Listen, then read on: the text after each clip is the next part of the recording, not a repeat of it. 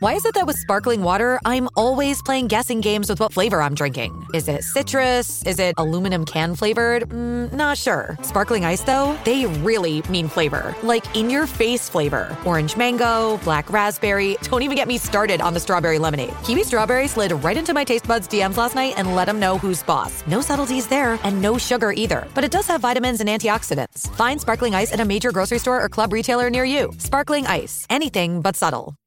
What does motion sound like? With Kizikans free shoes, it sounds a little something like this. Experience the magic of motion.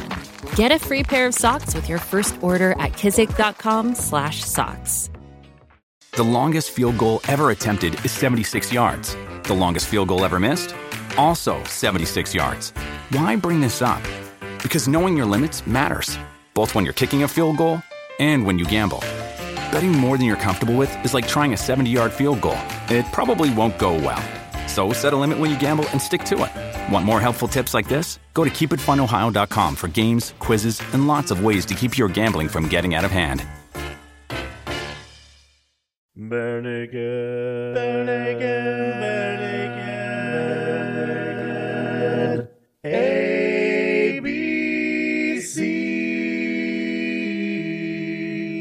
Welcome to the Bare Naked ABCs, where we discuss every Bare Naked Lady song from 7 to Y.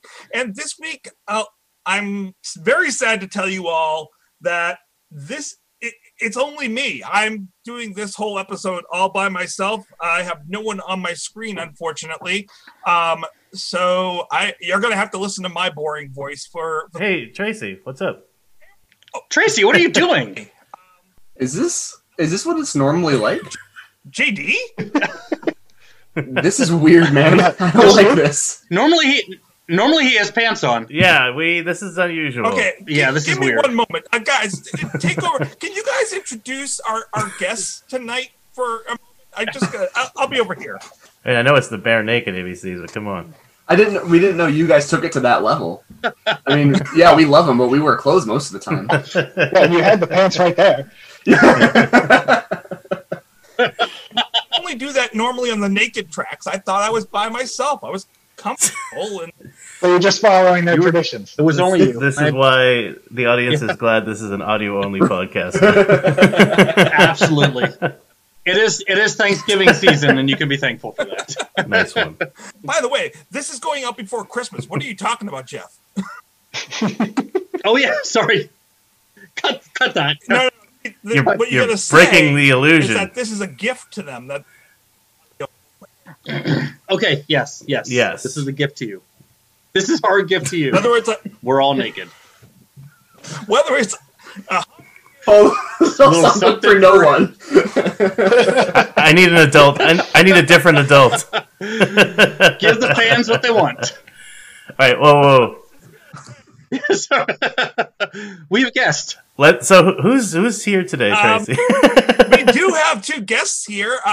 You would never guess it by the way we're joking around, but we have with us other people who love to talk Bare Naked Ladies on a regular basis. We have Nick and JD who have their own podcast about the Bare Naked Ladies. Guys, do you want to talk about your show? Yeah, I mean, I think the most important thing always is, first of all, thank you. Like, this is super fun. Not only to just, do another podcast, but also to just talk to other diehard Bare Naked Ladies fans, because in Nick and I's world, it's the two of us. It's just the two of us. Right. So. Yeah, we were real excited to join you guys. Awesome. Yeah. Good to have you guys here. Thank you. Our podcast is Bare Naked Ladies Are Us. We don't have the patience that you guys do. We go album by album.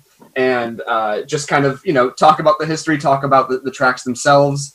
And yeah, I mean, it's been... What you call patience, we call insanity. Yeah, I was going to say, that you want to keep your vestiges of sanity. Yeah, we were talking a little bit beforehand and saying, like, we can't imagine doing what you guys do and every episode being like an hour and a half, because we have so many songs that we're just like, next one. There's no distraction. Yeah. Yeah. Well, what'd you think of that one? It was good. Next. Dude, we talked about How's the Level for an hour. I think, well, it's definitely like at least half an hour. Yeah, no, I think it was somewhere in the middle there. You can stretch it out to anything. That's the beauty of it. I think it's either sometimes there's nothing to say. Sometimes Nick's main point is, I really like this song. And then I'll have a few points and he'll go, yeah, I still really like it. More often than not. And then sometimes 20 minutes later, you're like, what are we even talking about? Oh yeah, we're talking about, Crazy ABCs or something like that. So it's fun. Nick is definitely the lover out of the two of you guys. Like he tends to be much more of the like, yeah, I really like this song. Okay, what do you have to say? Yeah, I think I love these guys to no end. I think they have been there for me, music, in so many ways for so long. However, we did an episode fairly recently that came out. I guess this is Christmas. It came out ages ago, where my wife was on the podcast, and Jeanette loves the live shows. She loves going to the shows, but like just listening to it in the car, she wants to hit me. And so I think some of that has rubbed off on me a little bit. There's one song in particular that we haven't covered yet, and you guys haven't covered yet, on one of their most recent albums that, honestly, for her, it's torture to listen to that song. And her opinion of it has also rubbed off to me a little bit. So I think it's like she brings me back down, which is good most of the time, because otherwise it would be like Gonna Walk on repeat over and over and over. So, and I like that one for the record. So, yeah, Nick is the lover, and it's a good cop, bad cop thing. It's a good cop, bad cop.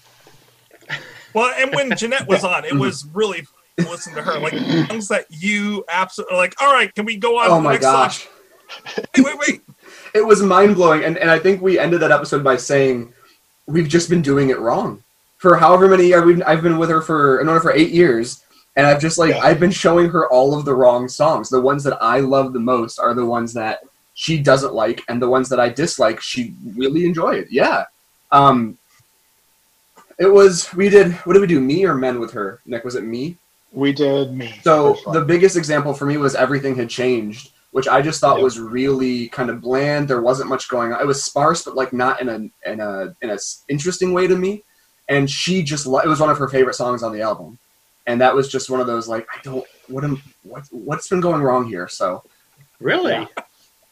That's everything that was not the big popular song on the album. She was like, I love the song. Yeah. Yeah, the few that we critiqued were the ones that she just adored. Yeah. No, but you guys. So it's a new perspective. So as people will see tonight, luckily, because I mean, it's wonderful. But speaking of like it, never doing it right. Let's talk about tonight's song.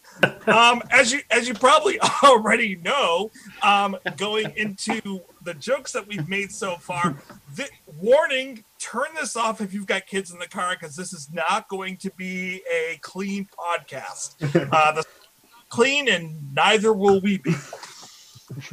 I've got twins that are 6 weeks old today, so I'm still in that lull where Kids, nothing goes. Yeah, right. I can say whatever. They can both be in here, and maybe there'll be some subtle effects. At best. Okay, that's a stretch. Sure, right. Yeah. Maybe down the road, years from now, they'll have some psychological things that they can explain. But at least in the short term, we're fine. Pretty good. Right, exactly. Yeah, I have a 2-year-old too, so we can still get away with a little bit. So if you haven't picked up on any of the jokes that we've been talking about, tonight's song is It's Only Me, but you might know it as another song called The Wizard of Magic Land. And if you've never heard this song before, this is a deep, deep cut. Aaron, give us our intro there. This is a deep cut. It's a deep cut. And if you've never heard this one before, here's a quick snippet.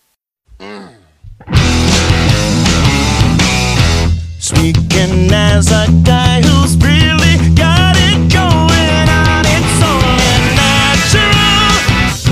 It's only me. So they That was the fastest I've ever gone. Whoa. Lucky you. And the joke. Yeah, I heard you play Atari really fast. Thank you for the plug. Oh, yeah. I've got needs like any other man. Urge I can't withstand. Joystick is in my hand, stretched out, and now I'm on my couch in my boxers like this. Let's get it on. Let's begin it. All my friends say my addiction's dumb. Gonna get me some, got these blisters on my thumbs. And all of this back and forth has got me stroking like it's a decathlon. Gotta win it. So do you play more like playing like Pitfall, or you play more like E.T.? Oh God, E.T. Decathlon, dude. All the back and forth.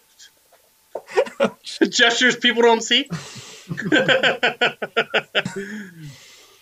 So this song was recorded in the spring before Disc 1 came out. When Kevin first heard this riff, he just started singing I Am the Wizard of Magic Land for no apparent reason, which is where the subtitle comes from. Yeah. They loved getting their manager, Terry, to have to say the Wizard of Magic Land over and over again. So they decided that that was what they were going to label this song, but they keep It's Only Me as well. So that's why it's in parentheses. That just sounds like the most Kevin thing, too. To just start saying, like, the first thing that comes to his head is I am the Wizard of Magic Land. And they were like, run with it. Go for it. One of the things I love is, like, when they play this live, they actually do finish off the song with I am the Wizard of Magic Land. But it's wonderful. And it fits. Them do it. It's like, yes, finally we get the line. I would have liked to have heard that whole song, like a song called Wizard of Magic Land. That would be intriguing. Yeah, I'm glad to know that, because I listened to a couple live versions and was like, all right, well, I there's the title, but what the hell does that mean? Do we want to jump into what this song means? We should. Probably should. By the way, do we want to go there? Before we do, the only thing that I want to say is, like, this is our first time chatting with you guys, and I don't want anyone listening to think that, like, we picked this song because of its topic. Like, it's not like we gotta find that song. No, that is the one we have to do. It was honestly, when we picked it, I didn't even know. I did not pick up on it until afterwards. Don't listen. These guys fought for this song. And pull you out from underneath that bus that Nick just threw. There are literally bodies of possible guests piled up outside the studio right now that they went through to get this gig. Yeah, and we did what we had to do to get what we wanted. I mean, that's just kind of how we live our lives. It's our motto. That's how it works. No, we picked it because we're doing the studio albums, and we do plan to probably do kind of like a bits and pieces episode at the end of the whole series. Again, not even doing all of the stuff that you guys do, just kind of like the big hits, or the big. I thought I was saying. Oh yeah, so we picked this one because it's on Disc 1, and we're like, well, we're not going to cover that in the studio album. So I just wanted to throw that out there. Like I said, we weren't chomping at the bits to get this podcast, this song. Yeah. It was like, oh, we're not going to cover that one. It'll be a perfect one, and then talking later, we were like, what do we do? Like, what? It was a good time, and I would just have to say, like, this song was just handy. Oh, jeez. And frankly, for me, it's personal. There's a lot of me in it. So.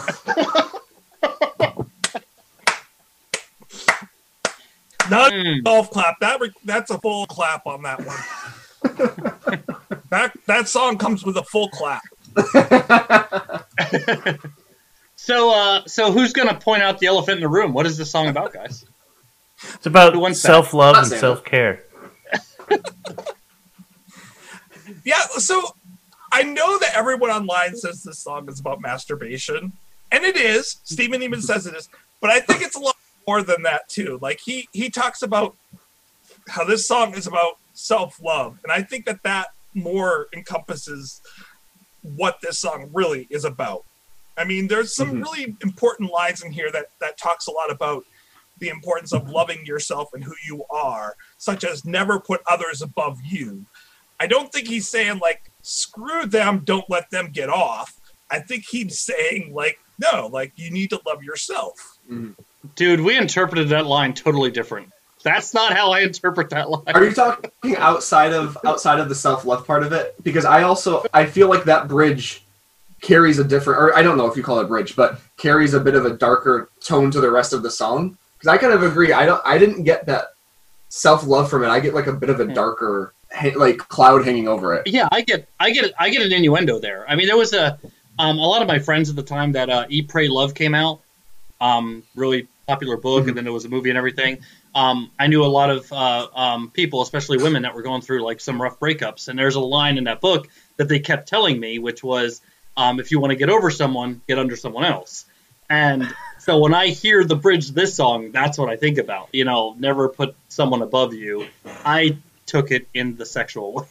There's a lot of innuendo, definitely. Yeah, that's how I took Tons of innuendo. But I mean, it's nice to take it as the positive way. But I thought it was Steve being very sly and just sneaking in a little bit of a naughty joke there. Oh, I think he is, but I think there's also an underlying like you should love yourself, not just necessarily Sure, yeah. that way, but you really, I take that line specifically as like you need to really put yourself first and love yourself first. And I think also he's kind of saying that with the RESPCT line, you know, give me, you know, that's going back to the 60s. That's going back to the nice little callback. And that song is not about self. At least I've never taken that song as about self-love. And so I let's get Aretha on the show. We'll ask her. Can we get Aretha? You guys got connections. That's crazy. Wow. Aretha, you know we love you. Come on the show, please. We get Harlan Williams. We can get Aretha Franklin. That's the next logical step. We will show you RESPCT. Please come on the show. We won't talk about that song that you did with George Michael. Wow, dude. And the respect's already out the window. I know, right? In record time. We'll respect you, but also... Oh, Aretha just turned us off. Thanks, man. So close. No, we were never close. I had about as much luck as getting it. Never mind, I'm not going to go there. As Jeff pointed out to me last week when I made a really big error in my note-taking for some silly reason, this is the song that, interestingly enough, was on the NHL 2002 video game for the game-winning cutscene songs. This one? I know, that's... So much so that I cannot hear this song start without hearing a spectator or a commentator go, "Ladies and gentlemen, your Pittsburgh Penguins." I mean, New Jersey Devils. If you took away the lyrical content, I could kind of get it. It's a straightforward power pop rocker, and it's like get the crowd pumped and everything. Yeah. But like, I could just picture if that was played at an actual hockey game, people being like, "Yeah," and then they're listening to the lyrics like, "Wait, what? What are we cheering for?" That's the goal. This is a hockey game, song. Right? They play it every single time that you get an unassisted goal. Makes me kind of want to look the Urban Dictionary definition of icing up now. Oh, well, there's a bunch of guys playing with their sticks. By the way, this did make the list of the top 10 pop songs you never knew were about masturbation. Saw that. Along with She-Bop, I'm sure. So She-Bop on there? She-Bop is not on there.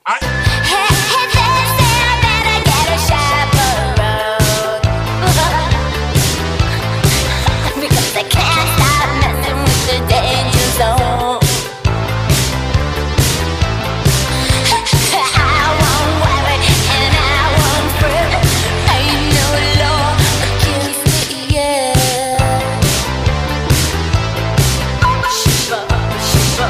Does everyone know that song's about masturbation, I guess, now? I mean... You're not saying Bop, right?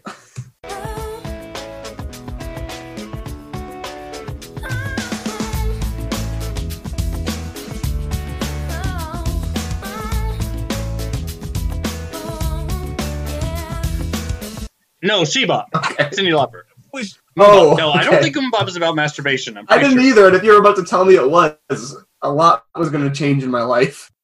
That would be disturbing, given, you know, the ages of the Hanson brothers at the time.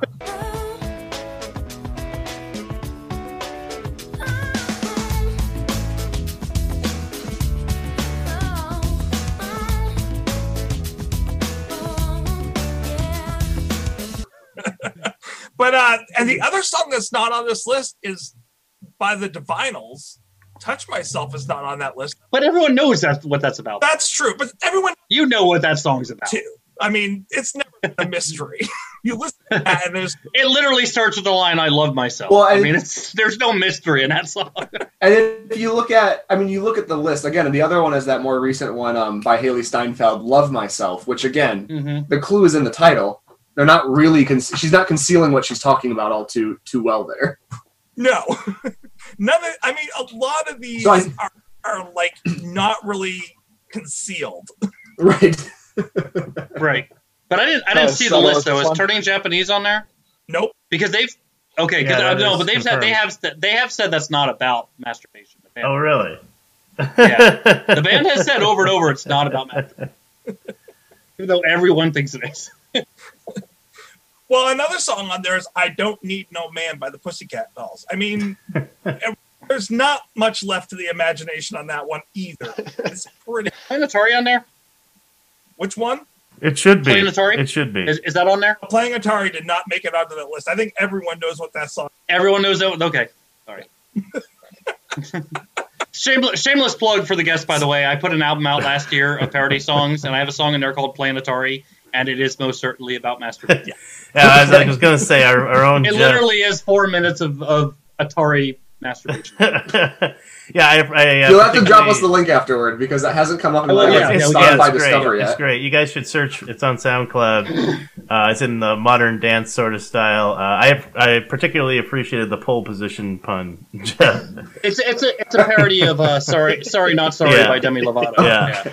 Now, but the pole position joke, I'm pretty proud of. Actually, Jeff, that was my favorite lyric. I'm pretty sure Dr. Demento has been off the radio for a while, but I also think he still does a weekly show online every week. I've actually been on a show. Oh, I was going to suggest you reach out to him. That's amazing. No, he still streams. He still streams weekly, and a bunch of my songs have been on there, including my. I remember staying up way too late when I was a kid listening to Dr. Demento on my crappy 90s radio.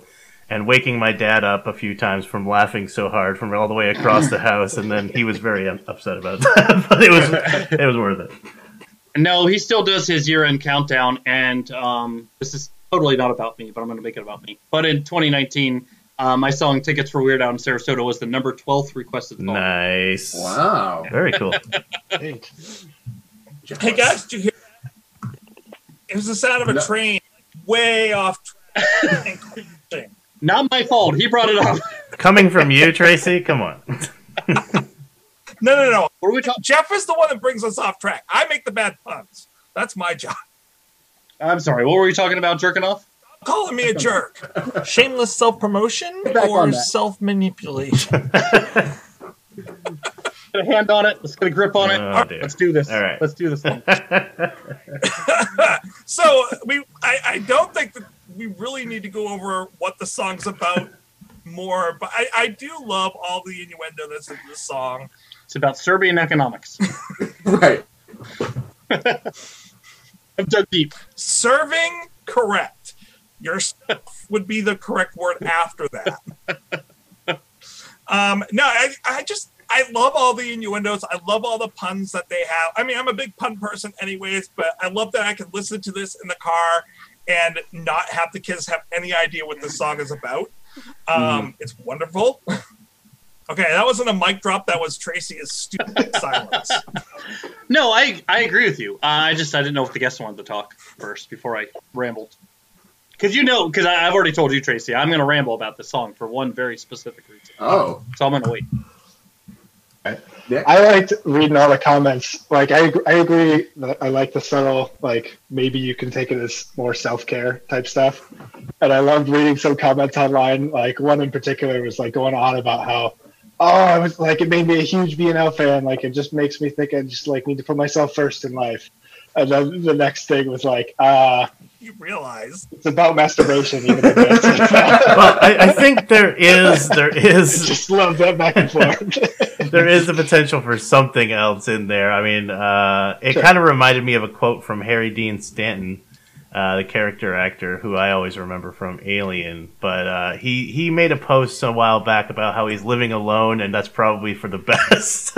And it always made me think, yeah, some people just kind of want to just chill and be be themselves and just be by themselves. So that's fine. Dean Stanton going to appreciate you bringing up his name in this discussion. Harry Dean Stanton, we know you listen. Come on the show. I'd love to talk to you about Alien or any of the other wonderful films you've been in. Oh, agreed. I would too. Yeah. He's good. All attention is good attention. You'd love to talk about masturbating? I mean, I didn't say that, but anything. If he can talk about anything, man. If he brings it if up. Harry Dean Stanton wants to come on our show, he can talk about anything. I don't care.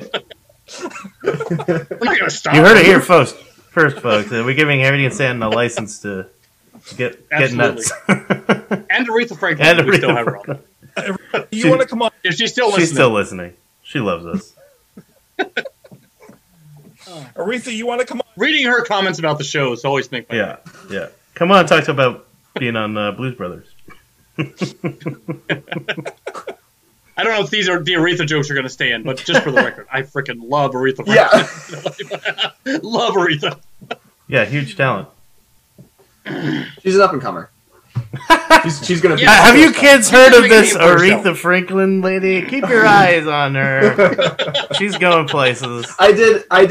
Until more recently than I'd like to admit, continue to accidentally call her Urethra Franklin, just because the words sound too close. Yeah. And it was never anything negative. It was just, I'd say it, and Jeanette would look at me and go, Aretha. That's a very. I'm always different very artist. careful talking about her. Yes, it is. Yeah. Well, if we haven't lost her before now. Oh, but Urethra Franklin, you are also welcome to come on the show and talk about People never your career as a urologist.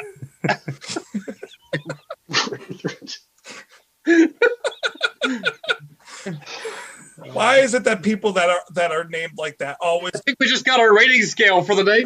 Jeez. This will be on 0 to 5 urethras. I'm telling you right.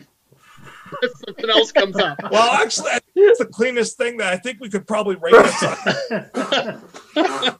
That direction.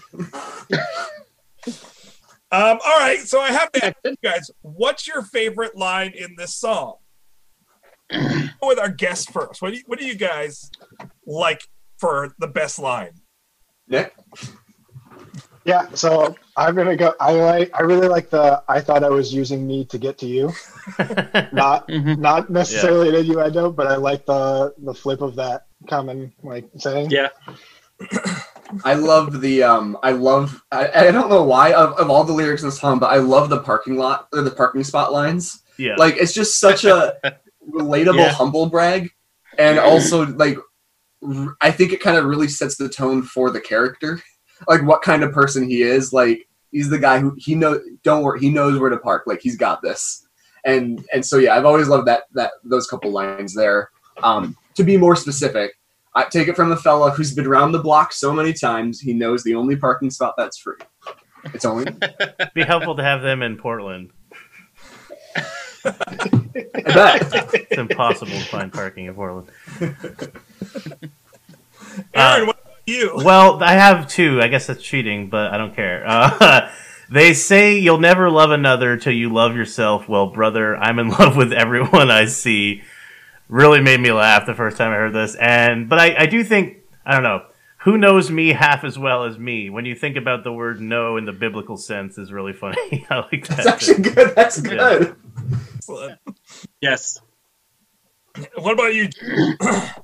Well, I'm glad I picked it back up because Aaron got one of mine. One of my favorites are the "You'll never love another till you love yourself." Well, brother, I'm in love with everyone I see. Definitely up there because that is a really funny line. I do love what he says. I'd save on my wedding ring, though. Yeah.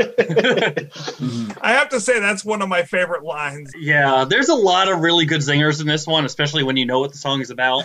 And I'd save on a wedding ring has to be a big one for me. But we also have to look at that "I'm the me in monogamy." That is a good line too. That was a contender. Yeah, good. Like put, Steve. Like nicely put. Mm-hmm. And that's one of those, maybe this is just, having my blinders on. That's one of those lines that, I don't think anyone does like BNL does. They have so many good singers like that. And, even the past couple of albums, I don't know other bands who really can just, throw them out there like that, and it's that clever wordplay. Yeah, right. Yeah, Ben Folds is up there too. He has a lot of that as well. But that's very true. I love that sort of sometimes like self-effacing turn like wit. I love that stuff. Oh yeah. Well, I put the Me and Monogamy. I think I mentioned this last week because you guys were sort of not so subtly dropping hints that this song had a very particular topic in mind. But it reminds me of that line by Woody Allen. It's not masturbation, it's sex with someone I love. Right, yeah. So I have to ask you, Aaron, at what point did you pick up on what the song was really about?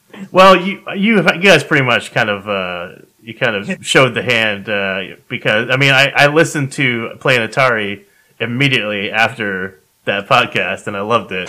So I immediately knew what I was in for here. But, yeah, I mean, it just... it was interesting because it wasn't really what I was expecting musically or even necessarily lyrically. I think it was pretty clever. You know, I think that it's not like a gross song. You know, I mean, it's unlike Playing Atari. Well, Playing Atari, it's so funny because I don't know if we were recording, but when we were starting the podcast, Jeff said he was not really subtle. He's not a subtle guy.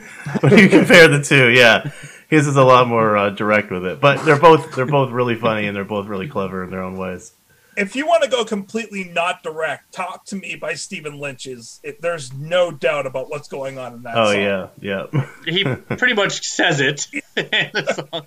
He builds up into it, like he's subtle up to the joke, but yeah.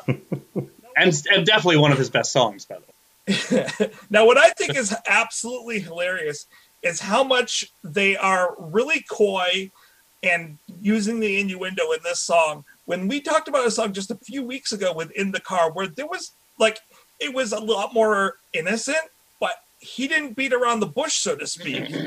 Really direct. Well, and it's weird too. I Know on Born in a Pirate Ship.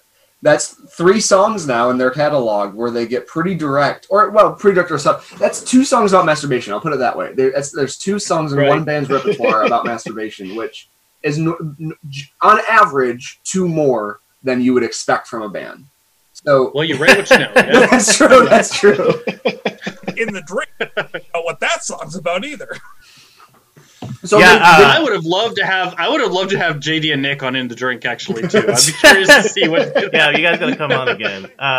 When you guys do your second run through, we'll come through. The second run through.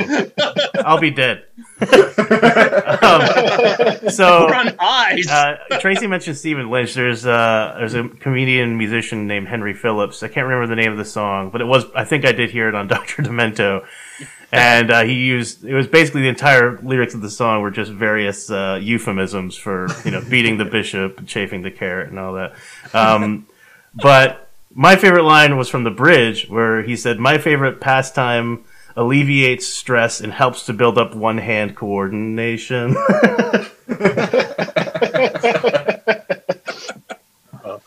Developing skills. Yeah. Drove Jeff away. Yeah, Jeff just left. He was too offended. So was it just me then who didn't pick up on it right away? I mean, let me say this. My first Bare Naked Ladies album ever was Disc 1. So songs like this and Get in Line were, because they were on their greatest hits, I assumed were big hits. Because it was on their greatest hits. So when I was first listening to it, I did not get it. When we chose this song and then I listened to it in the beginning of that phase, I was like, oh, I missed this a decade ago. This was not what I thought it was. If it makes you feel better, Nick, I was totally going into this knowing because of Jeff and Tracy. I'm not sure if I would have picked. I mean, I'm probably after a few listens. We have to listen to this 10, 20 times at least to break it down and everything. But yeah, I mean, it's subtle enough, and that's what I like about it. It's subtle enough that if you're not looking for it, you might not catch it. Certainly the first time around. But the repetition. And I was right with. Go ahead. Yeah. No, I was right with JD where I've listened to it plenty of times before prepping for this, but then as soon as I started prepping and actually looking into thinking about what the lyrics mean, then it was pretty obvious. But before I had no idea. Well, and it's one of those songs of a rocker that you probably don't really think much about the lyrics when you're listening to it. Mm-hmm. And we'll get to it in a moment, but Steven's voice also really carries this song. Before we get to that, though, I want to go back real quick and hit on something that you were saying, JD. The only place you find this is on disc 1, their greatest hits. Mm-hmm. And it's odd because this was not a greatest hit. There's 3 songs on here that were not hits at all. This was like pretty much the only place that you could get it, which is why the only reason why for a long time I actually owned the CD, because I already had most of their greatest hits by that point anyways. I was like, I'm not going to bother. I saw like Get in Line, this one, and Thanks that was on the list. Yeah. Like, well, now I have those. Right. Which was probably like, okay, we'll get people to buy this thing. At least it's 3 or 4, not just 1. In fairness, it is worth the purchase for those 3 songs, I would say. Definitely. Because those are 3 really great songs. Well, they are, and that's the thing. For like I said, I just assumed they were hits because they're at the same level as almost every other song on the greatest hits. So I was like, that one, and then Get in Line again is more upbeat. I just assumed that they were hits because they sound like. Sometimes, I mean, I know the first one that comes to mind is the Killers. When they did their greatest hits, they put 2 bonus tracks on. One I love, and one is like, yeah, no, like not worth buying the CD just for this. But they're all up to par, which is, I guess, rare for these sort of tracks. Well, and it wasn't a bonus track. They didn't put it at the very end of the CD. It's mixed into the middle. That did become a pattern for a while, though, and I know a lot of. Music artists were kind of separated on that, the idea of putting new stuff on a greatest hits album. But there was a trend for a while. I don't know if that still happens now, if there's even really greatest hits album, but there was a period where that was a pretty common thing to put new stuff onto a greatest hits album. And I know it divided a lot of people if that was, something you should do as a cash grab or, how it would be seen. Well, and these days, if they do it, you'll just download the song instead of the whole album, most likely. But back then, the only way to get it was to actually buy the physical disc. Oh, we were talking about that with Me and Men, just with the weird releases they did for so many. Like, I remember Nick pointed out that like FYE had like a specific version or something, and it's like, are you serious? But like, Target versions, iTunes versions, everything. Oh yeah. They released it like a whole bunch of different songs only on specific versions, and you had to go up and find them. Yeah. Like a really sad scavenger hunt. And then if you wanted the acoustic track, you had to buy the double disc early on, and they would then give you the acoustic disc and an extra. Perfect. Makes perfect. A great business move. Oh, yeah. I just thought of a fun idea, though. I think my next album is actually going to be called Greatest Hits, and it's going to be all new songs. Because they will. Boom! At that point. So going back to what I was saying earlier, like, I think to switch kind of over to the music piece, and we'll have Aaron kind of give us his breakdown in a moment. I think Steven's voice in this song is treated almost like another instrument. Like, yes. And there's not a whole lot of backing on this one. I mean, there's a little bit on the chorus and the bridge, but it's pretty much just straight Steven all the way through. Wait, are you saying it's only him?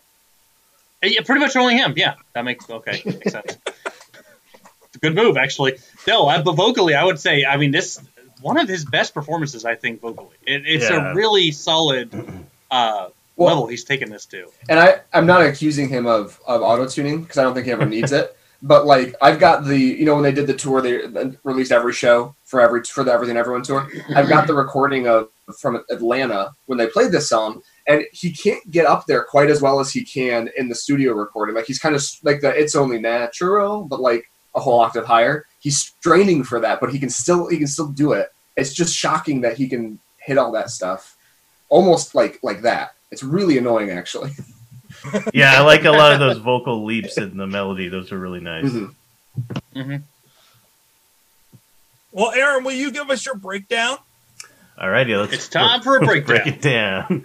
So, It's Only Me was recorded at approximately 160 beats per minute. I don't think they used a click track because it's sort of wavers, but they stay really solid. So I was torn on whether or not I think they actually used a metronome, but I don't think they did. There was only one album where they really stuck closely to the metronome, and that was their second album. And that was because Ben Mink forced Tyler to have to stick to a metronome. Man. Said he does not like that I'm experience. so sorry that it happened to you, Tyler. When I was in music school, I had a professor whose group I was in as part of a class, and he would set a metronome right next to my drum set and have it playing at like 150 decibels, and it just like crushed my soul. Like, come on, man! I want to kind of be loose with it. It's a jazz school, dude. What are you doing? What are you doing? All right. Anyways, so yeah, it was recorded approximately 160 beats per minute in the key of E major. Very simple song. Very simple. Just based around. It's more or less a 3-chord song for the most part. Verse 1 is E to A to B. So you have basically a 1-4-5. The interesting thing about the verses is that the first time around the verse changes. It's standard, like 4 bars on the E chord, and then it goes A, B, E to result. But the second time, they actually add a couple of bars. So you have E, and it sits on E for 6 bars. And it's just kind of interesting. It adds a little bit of a... I wouldn't call it like prog rock, but it adds a little kind of interesting flair to it. And I'm wondering if that's programmatic, because it really seems like maybe, you could call someone intentionally being artsy and dropping a beat or adding a bar being like mental masturbation. So I'm not sure if that was intentional or not, or just kind of showing off, because that's when he really starts to leap up and do those vocal stretches. So I'm thinking that was intentional. In the chorus, we have E to A, E to A, E to A, except at the very end where it goes A to A minor to E, which I really love. That is probably my favorite part in the entire tune. That lovely transition with the minor passing chord, and you get that kind of passing tone to descending line. Really nice stuff. Back to the verse, so E, A, B, E. Then you have the chorus again. Then we have the bridge, where we're going C minor, B, E, A, E, A, E. So you got a 6 in there, 5, 1, 4, 1, 4. But as you can see, it's pretty much 1, 4, 5, or variations of it for the entire song. Nothing wrong with that. But the structure is you get verse 1, A section, chorus B, verse 2, A, chorus B, bridge C, verse 3, A, chorus B. So it's A, B, A, B, C, A, B. Classic pop rock song format. And if I was going to classify this song in a genre, I guess I would call it power pop, or it's like kind of that power pop rock. Now, obligatory reference to another music group, as I always do, but I promise it's not going to be They Might Be Giants this time. This actually reminds me of Tally Hall. I don't know if you guys know Tally Hall, but they're kind of an interesting rock band. If you ever saw the Cannibal Shia LaBeouf video a while back, that was Rob Petro from Tally Hall. So, that before he did that, he was in a band called Tally Hall. I highly recommend them. They're very good. And it's just kind of like power pop, kind of quirky. Everybody likes to get taken returns to see how bright the fire inside of us burns. Everybody wants to get even tonight, but all good devils masquerade under the light. Here's the pink. But it also reminded me of just a little bit of Foo Fighters. And I'd actually love to hear Dave Grohl sing this with Foo Fighters now that I have that image in my head. Oh, he could do it. Yeah. It reminds me of that stuff off of The Color and the Shape when he was really like Monkey Wrench and Hey Johnny Park and stuff like that. Yeah. So that would be really cool. Hey, Dave Grohl, we know you listen. Come on the show. Dave, please. Dude, Come on, Dave. this is the one I'm pulling for. This is what I'm putting my weight behind. Oh, man. We'll invite you guys on if he comes. Thanks. Can do a combo with this All-Star show that we're building right here is going to be epic. Yeah, we got Urethra Franklin. Urethra, Dave Grohl. And Dave Grohl. But yeah, it's great. It's a nice little kind of power pop rock song. It's simple, but it's really well executed. Some great vocal work from Steve. Hilarious and interesting lyrics with the play on words. I really loved it. I thought it was a really nice little tune. Hey, Aaron, what song would you recommend by Tally Hall if I was going to put one in there? I get kind of a feel of The Ruler of Everything, I believe it's called. In the gallows or the ghetto, in the town or the meadow, in the billows, even over the sun, every end of a time is another begun. You understand mechanical hands or the ruler of everything, ruler of everything. But yeah, I mean, that's pretty much all I have to say. It's a simple song. It was easy to analyze, so I'm thankful for that. I didn't have to spend hours going, what are they doing with these weird jazzy seventh chords and stuff? No, it was very straightforward, very simple, but very well done. Like I said, I think, when something is simple but very well done, there's a certain amount of satisfaction that goes. Kind of takes us back to what song was it where we were talking about That Thing You Do? Oh, it was It's All Been Done. It's all been done. Yeah. It reminded me of That Thing You Do, and that's This is just me throwing my Hollywood weight around. So I have a film degree, and I lived out in LA for a few years. Nice. And my mentor is we've got a history of it. No, so my mentor is this guy who's a first AD on TV and film set. So the first assistant director is the guy who runs the crew. The director runs the part. The AD does the crew, and my wife, one of her favorite movies is That Thing You Do. She grew up watching it. And I love that movie. And I was out to breakfast with my mentor, Corey, and we were just sitting talking. And this guy comes up and he's like, "Hey, Corey, how's it going, man?" He goes, "Oh, hey, man." And they talk, and he introduced me. And I'm like, I know you from somewhere. And I realized it was Tom Everett Scott.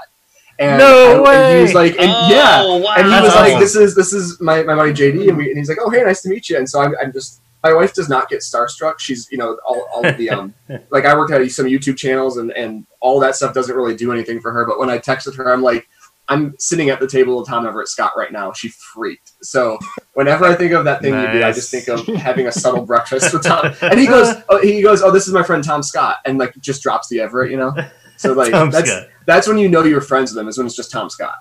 Just Tom Scott. I figured either that story was either going somewhere in that direction, or you just bumped into Chris Collingsworth. Right. which would have been equally as cool. Right. Tom Scott. We were talking about like the lyrics and the kind of the twist of phrases and the puns and everything like that too. I always kind of bring that back to Fountains of Wayne too, because I think Fountains of Wayne is one of my favorite bands of all time. Mm-hmm. They do a lot of that kind of thing too, and wrote the music for That Thing You Do. So, well, I guess the Wonders crew got together like last year or earlier this year for a little reunion and played That Thing You Do. So that's pretty cool. It was awesome. No, very cool, yeah. And there was a couple. I forget who. A couple of them looked exactly the same. Like, didn't age a day. And then a couple of them were like, "Are you sure you're the same person from 20-some years ago?" But it was really cool to see them all together. That was fun. Holy crap, it's Keith Richards. Oh, wait, no. Well, I don't have much to add about the music of the song. I can't give any breakdown of the music because in the liner notes, they didn't give us any information about who is playing what. I think they're basically just playing their normal, everyday instruments. I'm guessing Tyler was on drums. Oh, I thought that's interesting. Okay. I would say one Tom thing Scott. I do like about it was Neil Peart. I don't know why. No, but I do think of this song. And Aaron's referenced it. It's really a banger. It's definitely a driving song, and I think Jim, Tyler, and Ed are just shredding on this song. I love the drumming on this. Yeah, the Tyler's percussion on this is fantastic. Jim's bass, especially at the end, that bass line. And it's just a fun song. It's so great that and it works for it. For the lyrics and everything. But the boys are killing it on the instrumentation. Well, and so this is definitely during the loudness wars. Yeah. I'm going to give an example of this. So I've got it pulled up on Audacity. Oh, I did. Hold on. I'm going to have to pull it back up. Audacity shut down on me earlier when we were having a problem. Just yank it up there. I don't even know where to go when you do this. Sorry. Do what? I don't know. Yeah. He's talking about Audacity. Yeah. What are you saying? But this is... I'm just talking about pulling it on Audacity. The absolute audacity. I'm with the loudness wars, because when you pull up the file, and I'm trying to pull that up right now, literally there's almost no space. So I'm gonna show everyone now for you guys what it looks like on Audacity. Oh jeez. Oh, check that out. Song that literally no space. Compression. Hello. Oh. There is a space right there at the very beginning. Yeah. Around It's peeking out a little bit, but there's a lot of peeking. oh, it's going all weird on me. But yeah, like this song right at the end, right there at the very end, we have a little bit of. Yeah, it does. It kind of minimalizes a little bit at the end with the breaks. At the very beginning, there's almost none. Yeah, he's got his. It's like everyone is in, and like I tried to break it down by switching channels to see. Nope, they're all on the same channel. Everything's on every channel, and this is just like how loud can we play this song? Mm-hmm. You know what though? If there's one criticism, I am not in the camp of BNL or bad post Steve. I'm firmly not in that camp.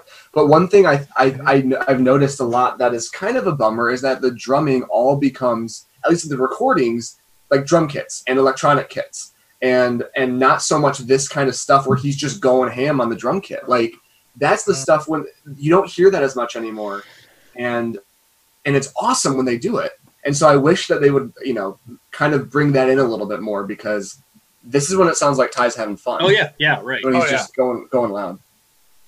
Yeah, I previously claimed that Ty was the best drummer of the century. Yeah, so this is one of the few tracks I feel like where you can really tell he's going for it. Roger Taylor. I mean, just put Dave Grohl in there too. Taylor. Yeah, that's true. Yeah. We're just gonna put a whole bunch of drummers. So Roger Taylor and Neil Peart, because I know you're listening. If you could come on the show with Urethra and. Your All-Star episode is going to be a hell of a show. What's weird is that's the same episode that Kevin Hearn's finally going to come on. So that's which will be great. It's going to be fun. Looking forward to that much. I hate so much right now, Jeff. What? Why? What did I say? Because I got to put this together. The one thing I hate about this loudness, though, and how it fills the whole space, is I can't hear Jim in this song. Like in the live concert, when it's stripped down and there's a lot of instruments, I can hear Jim. And Jim at the end, I hear him. Amazing. Yeah, but it's not till the end. Like he's right. He's doing it. That's true. Yeah. Right. Which in the live show you can hear him, and you're like, "Holy cow, he is playing his heart off on this song." Pun intended. But he just like anyone ever wondered if a pun from me was intended. But amazing, and I feel bad that he gets lost in the background behind all this other great music. Mm-hmm. It's interesting in the live versions too, at least ones that I've heard. There's a lot more synth there. There's Kevin's messing around a lot more, or at least it's a lot more up front. You really hear a lot of those sort of sci-fi synths in the live versions that don't really seem present in the studio version at all.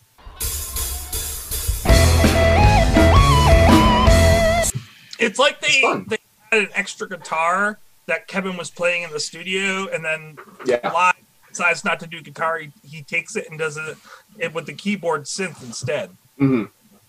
Yeah, that's what it seemed exactly. They just took one guitar away and added 3 keyboards,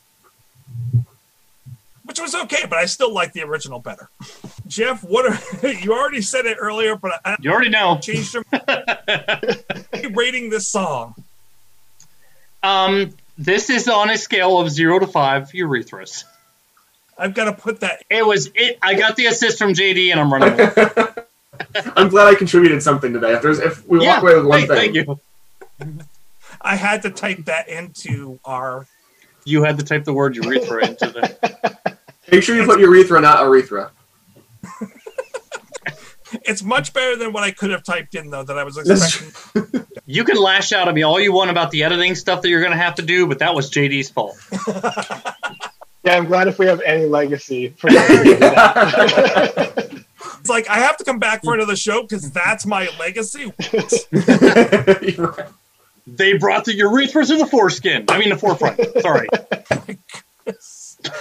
So, Jeff, who's going first?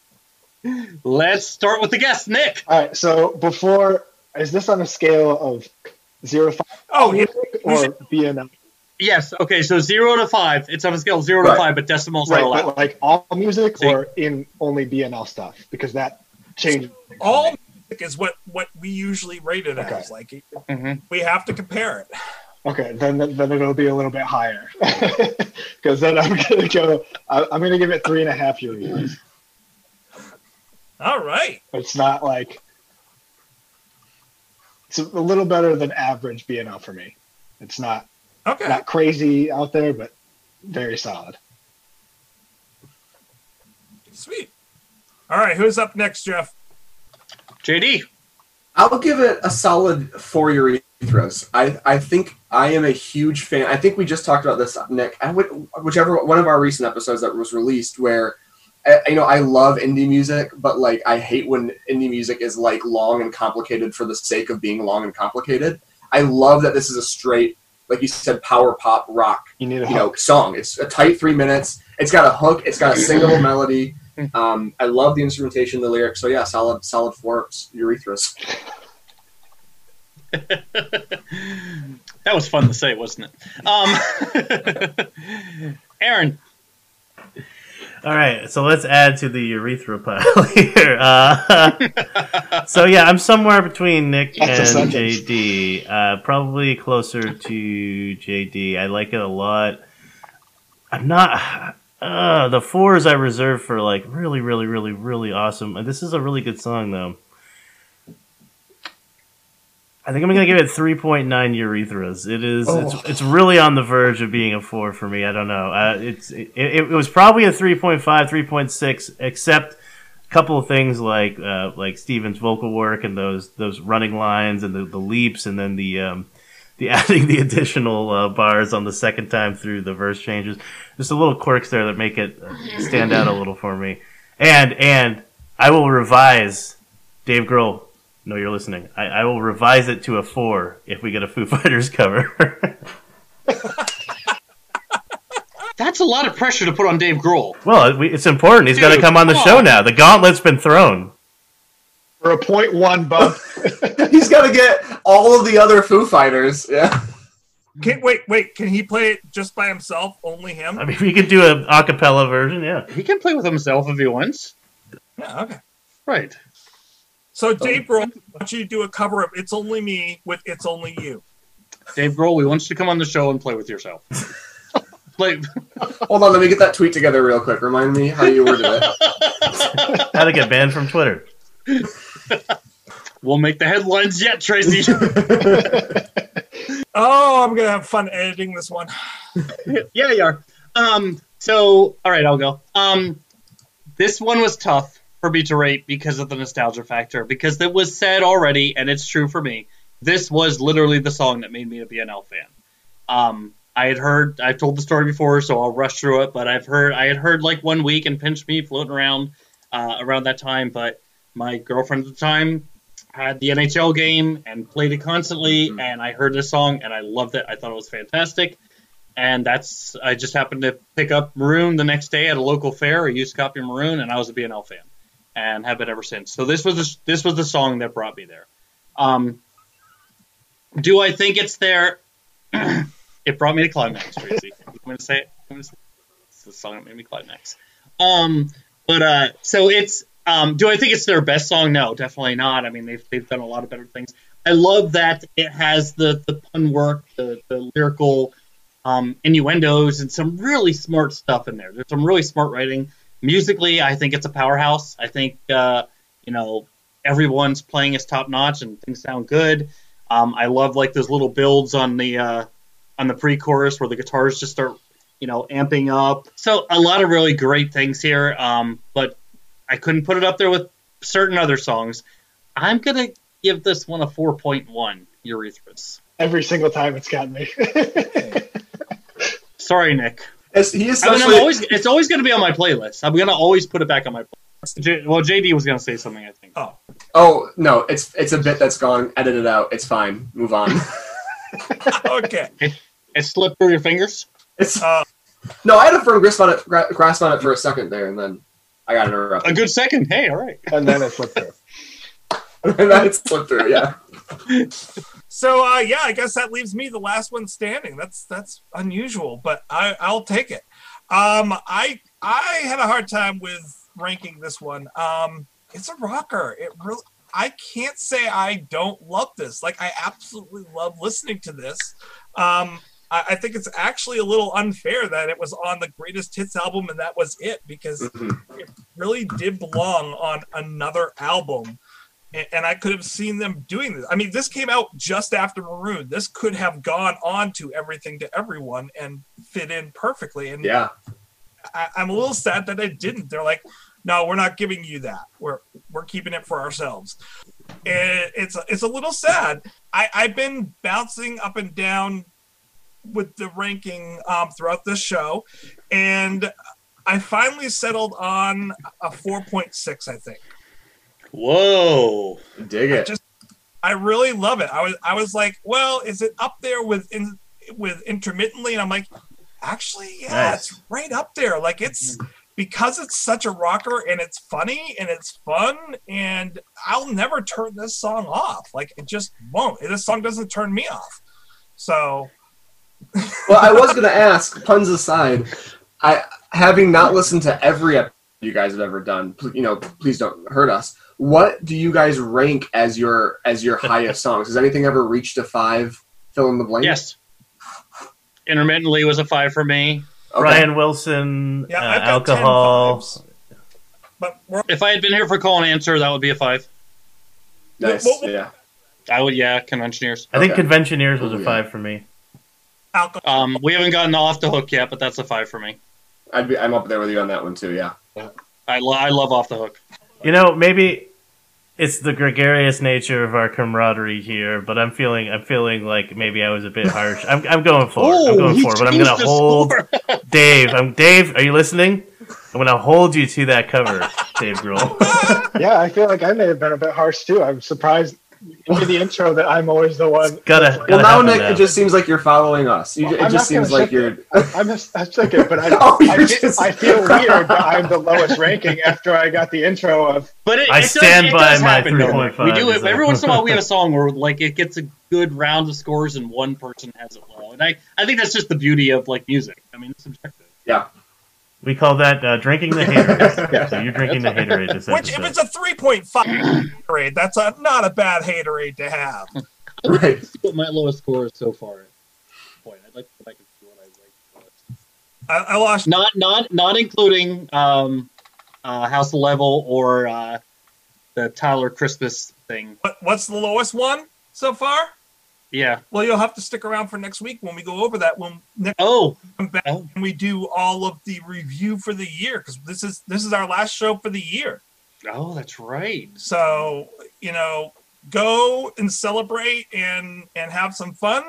We're going to take a week off for Christmas, and then we're going to come back for our year in review the week after. So no pun. Fun. I'm saving the pun. I'm holding on to it. Get a grip. Yeah. Wow, that's a cool song. So, Stefan, what is this song about? Well, to me, it sounds like it was a relationship song. It's like they ended up falling in love, and he's like, "It's only me." And at first, it was only him.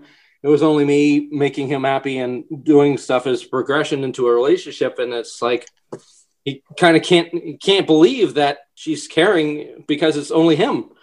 So it's about someone making themselves happy. Yeah. Stefan, can I take a moment, read the lyrics, and tell us what you think the song might be about?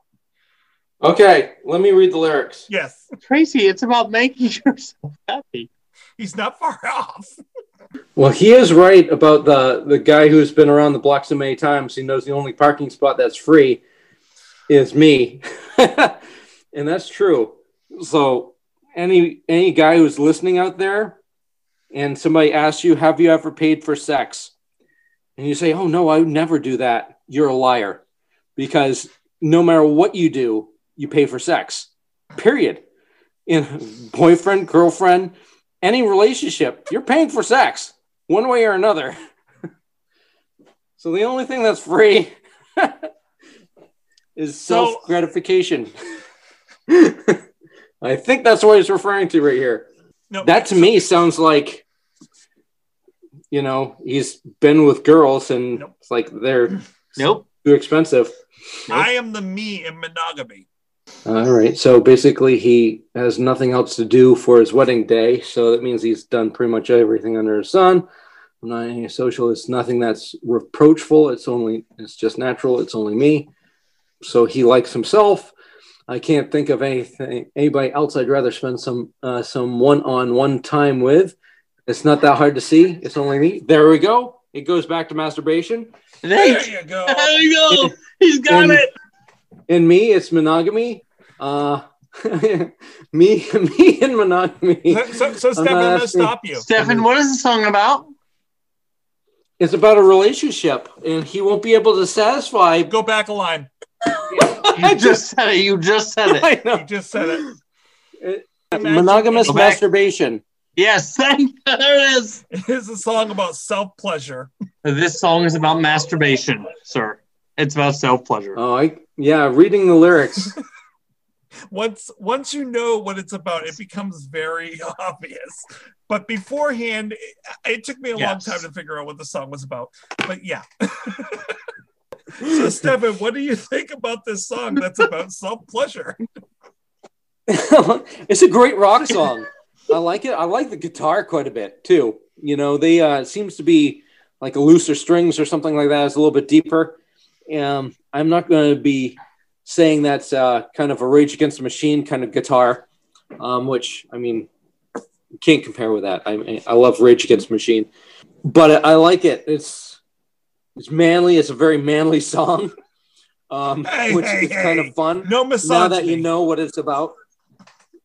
It's a manly song, and it's about mutual or monogamous masturbation. And it's got the strength. It's got the gusto. I like it. I really like this song. And it also could be a womanly song. Yes. It could be about women who like to masturbate. Oh, some of the videos I've seen. They go right to town sometimes. 0 to 5. How many urethras do you give this song? I like the song. It's a good rock song. And given the subject matter, he sung it really well. He was really trying to push those higher notes. Mm-hmm. And it wasn't an easy song to sing because you could hear him kind of getting to the top level of what he can do. So it sounded a little bit strained. Well, don't we always? But sorry, go ahead. But I thought it was good. I would definitely rank it high. I would say, what's the rating system until 5? Up to 5? It's definitely a high ranking song. And I would I would go with a 4.6. 4.6? I think that's really good. Yeah. That was a good song. The first time you and I have agreed on a song, Stefan. That could be. I thought it was a good rock song. So that actually brings this song to a 4. Man, imagine how high it would be if Nick hadn't rated it. Really bringing him down, Nick. Jeez, dude. I don't know what it is about it. It feels like I struggle to give things higher ratings on a 5 scale than a 10 scale. I don't know what it is, but a 3.5 feels much higher to me on a 5 scale than a 7 out of 10. I don't know what it is. That makes sense. Yeah, I get that. We've talked about that too. Like a 3.5 is like in the grand scheme of things, it's not a bad score. You're not saying it's a bad. That's a good score. But I'm bringing the average down. Fresh from Rotten Tomatoes. No, it's good, man. It's good. That's what it's all about. We're here to discuss. Not everyone's going to agree with all the rest of us that this is an amazing song. Some people have to say it's only okay. Some people have to say it's only me. I call it Wizard of Magic. Wizard of Magic Land is a great name for a song. It's true.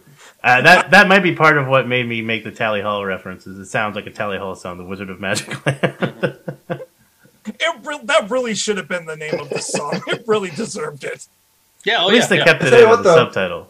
My favorite band of all time is the Mountain Goats, and not their album this year, but in League with Dragons a few years ago. One of the songs is Clemency for the Wizard King, and I was like, if there's not a more Mountain Goats title out there, I mean that's right up there. So Clemency for the Wizard King, Wizard of Magic Land. I think they could get something going on. I know they have, because I know that.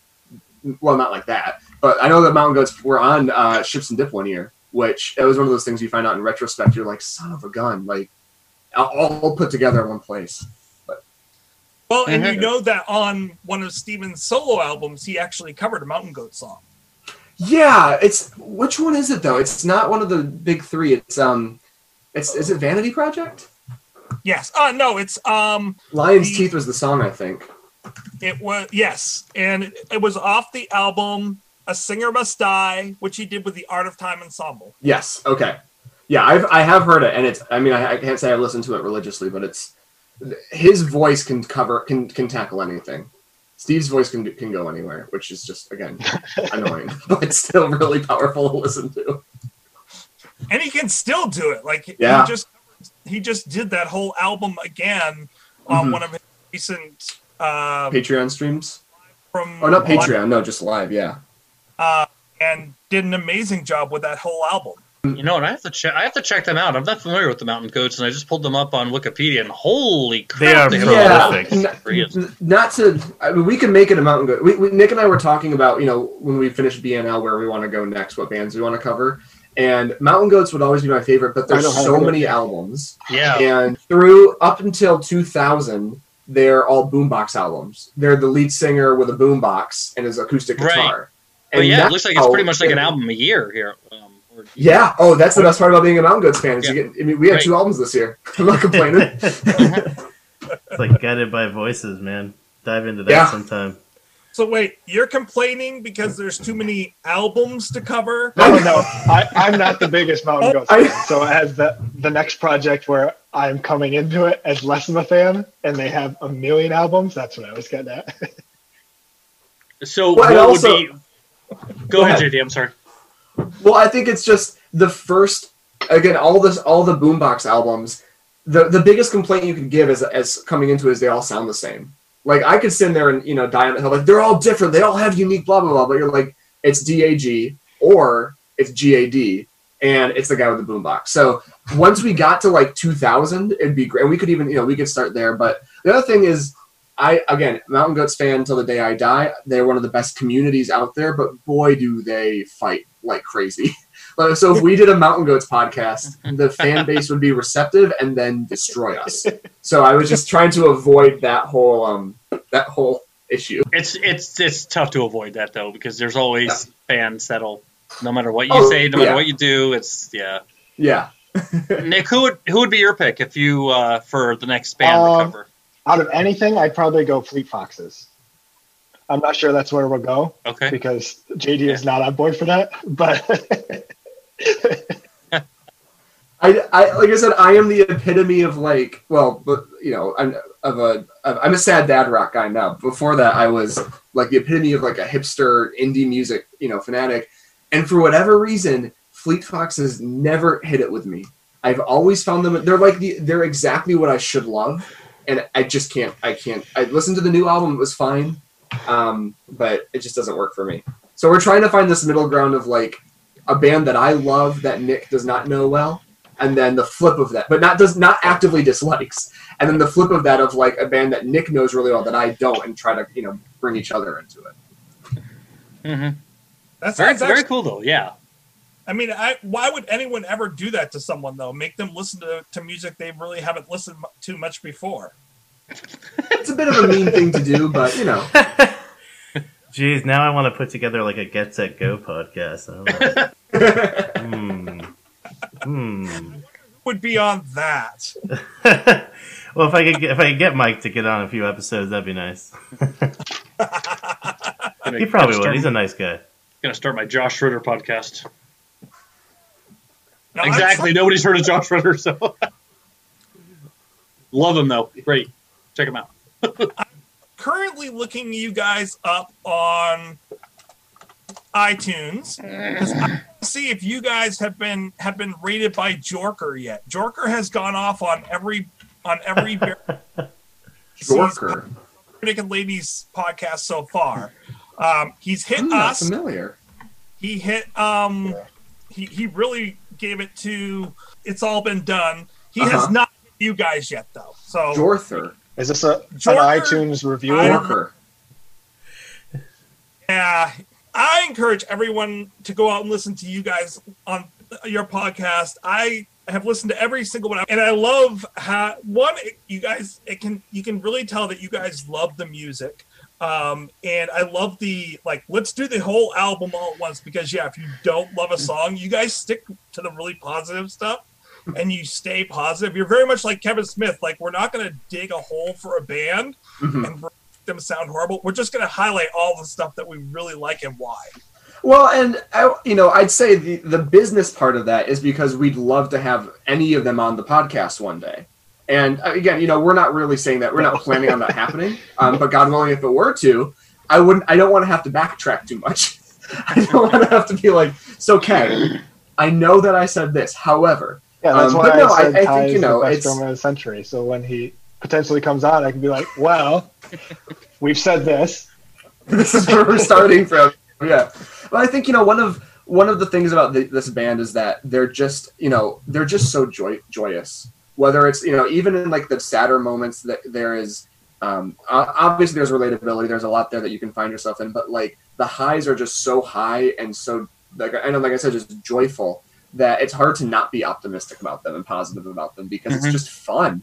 And I think, my wife, Jeanette, always says they're silly, and we always say that. I don't know if you've heard us talk before. You might have heard us use the word silly. But like, there's something about that. There's something about 5 dudes in their 30s, 40s, and 50s making music that they enjoy and having fun with it. And so it's hard to not be positive, I think, when they're talking. So. Well, and that's how they started out. They started off by touring with Corky and the Juice Pigs. I mean, it's hard not to. You're making that up. Right. Like though, is that they are very quirky and they're funny and they have a lot of humor and it can get very dark at times, but when they want to get serious and when they want to talk about serious subjects, they nail it. War and Drugs for sure. or The Flag. The Flag. They do cover love of space. Yeah, that's a 5-star song.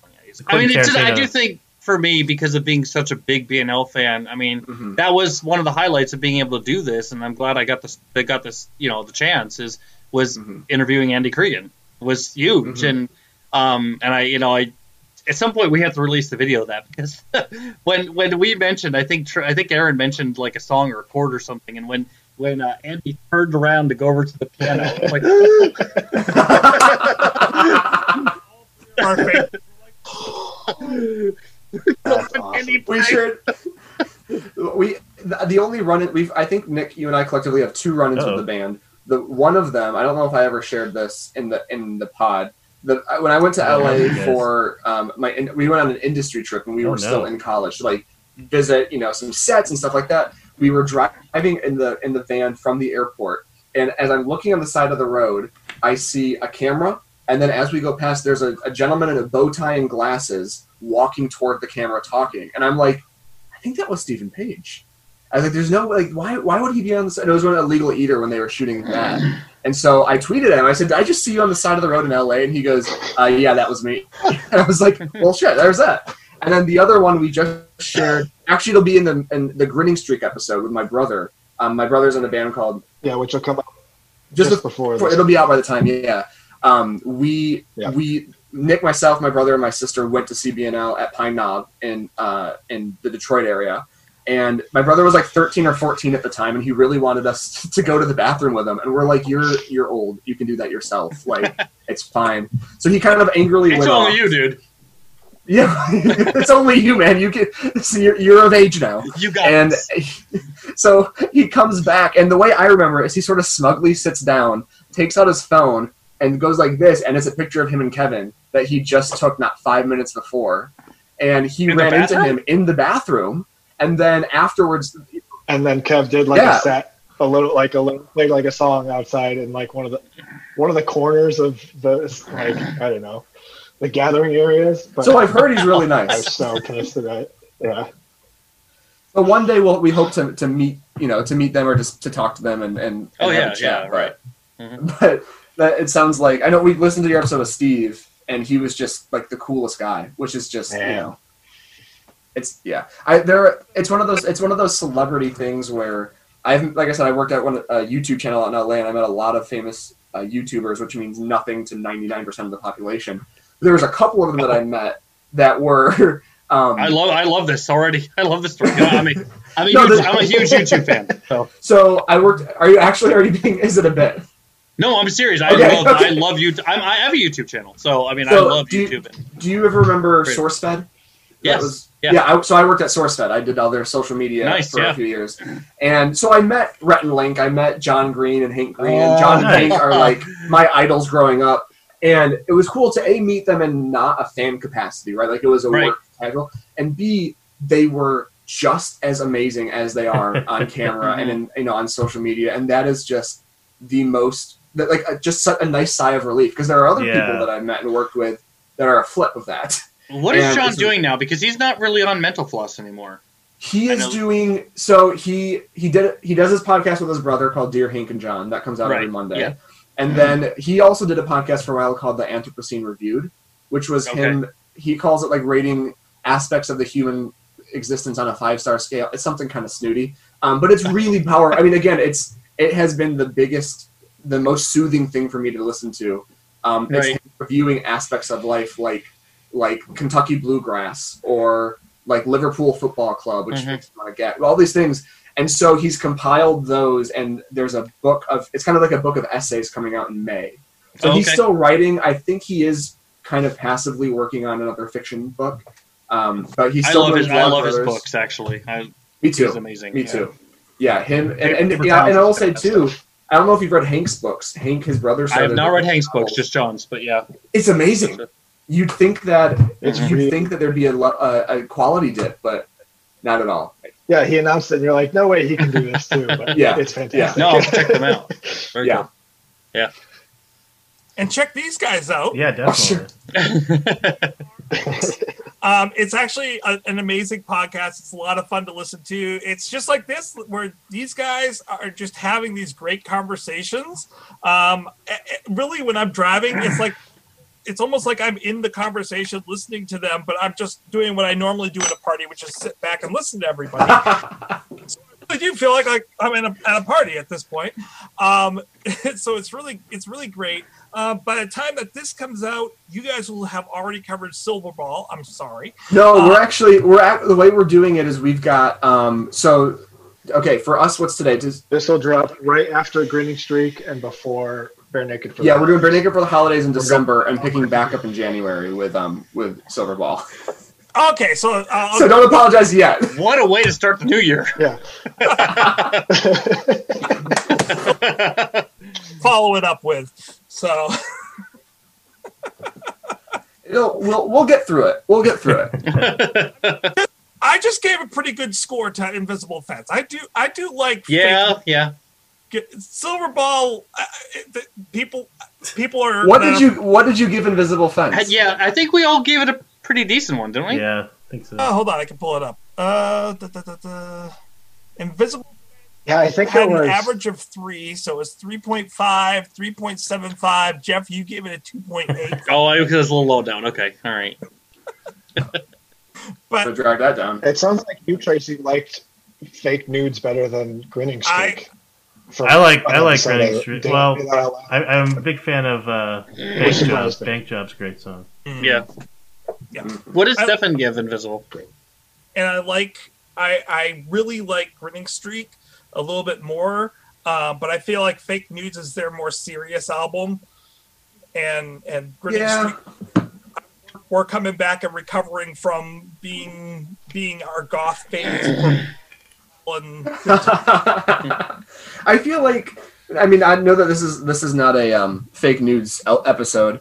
I feel like the highs on Fake Nudes are amazing, and I feel like the lows for me just really sink down.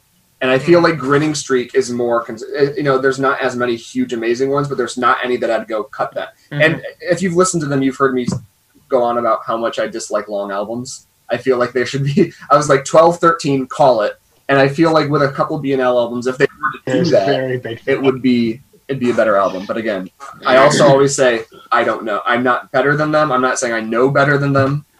But which I have to say, I was laughing hilariously every time that you brought up that limit that you had for albums, that the children's album was coming. I'm like, oh, this is going to be great. Yeah, I get it. Well, thank you guys very much for joining us. Thank you guys. Nick, thank you very much for having us. So much. This is everything I'd hoped it would be. That was great. Yeah. Was it really? It genuinely was. I wanted to talk with more BNL fans, so this is what we got to do. It's nice. Yeah.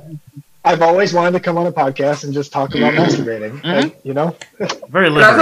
I've had to tell him, can you stop texting me that? Like my wife's going into delivery, and not the time. I get time and place. Right. How cool is it going to be to cross that off your bucket list tonight, though? Yeah, so nice. This is the last thing. It's the only thing. It's a list this big, and it just says podcast about masturbating. And he's just gonna fold it up, put it in his pocket, and go to bed. Achievement unlocked. Have you guys back again? There are plenty of songs that are masturbation. I will say, greedily, I think Nick and I had both agreed. We were like, we definitely want to do more. Let's make sure that this goes well. Like, let's not make sure that we don't make fools of ourselves. They don't hate us. But we were like, what are we going to do next? Like, we were totally looking like, what's the next one we want to do? Thanks, that was fun. Don't forget, no regrets, except maybe one. It's NFL draft season, and that means it's time to start thinking about fantasy football. FantasyPoints.com features industry-leading experts and prognosticators using proprietary hand-charted data to help you score more fantasy points. FantasyPoints.com is the place to go for whatever kind of fantasy football you play. Whether you play fantasy football, daily fantasy sports, or do a little bit of everything, Fantasy Points has the meticulously researched content to guide you to victory. And why wait for the fall? Fantasy Points also covers the new spring football league, the UFL. Join the guru, John Hansen, Scott Barrett, Joe Dolan, and other massive names in the fantasy football universe with an exclusive offer. Use code Pantheon for 15% off any Fantasy Points package, including the all-in package, with access to every article, tool, and data nugget that Fantasy Points has to offer. That's FantasyPoints.com and code Pantheon for 15% off at Fantasy Points. FantasyPoints.com, code Pantheon. Score more fantasy points.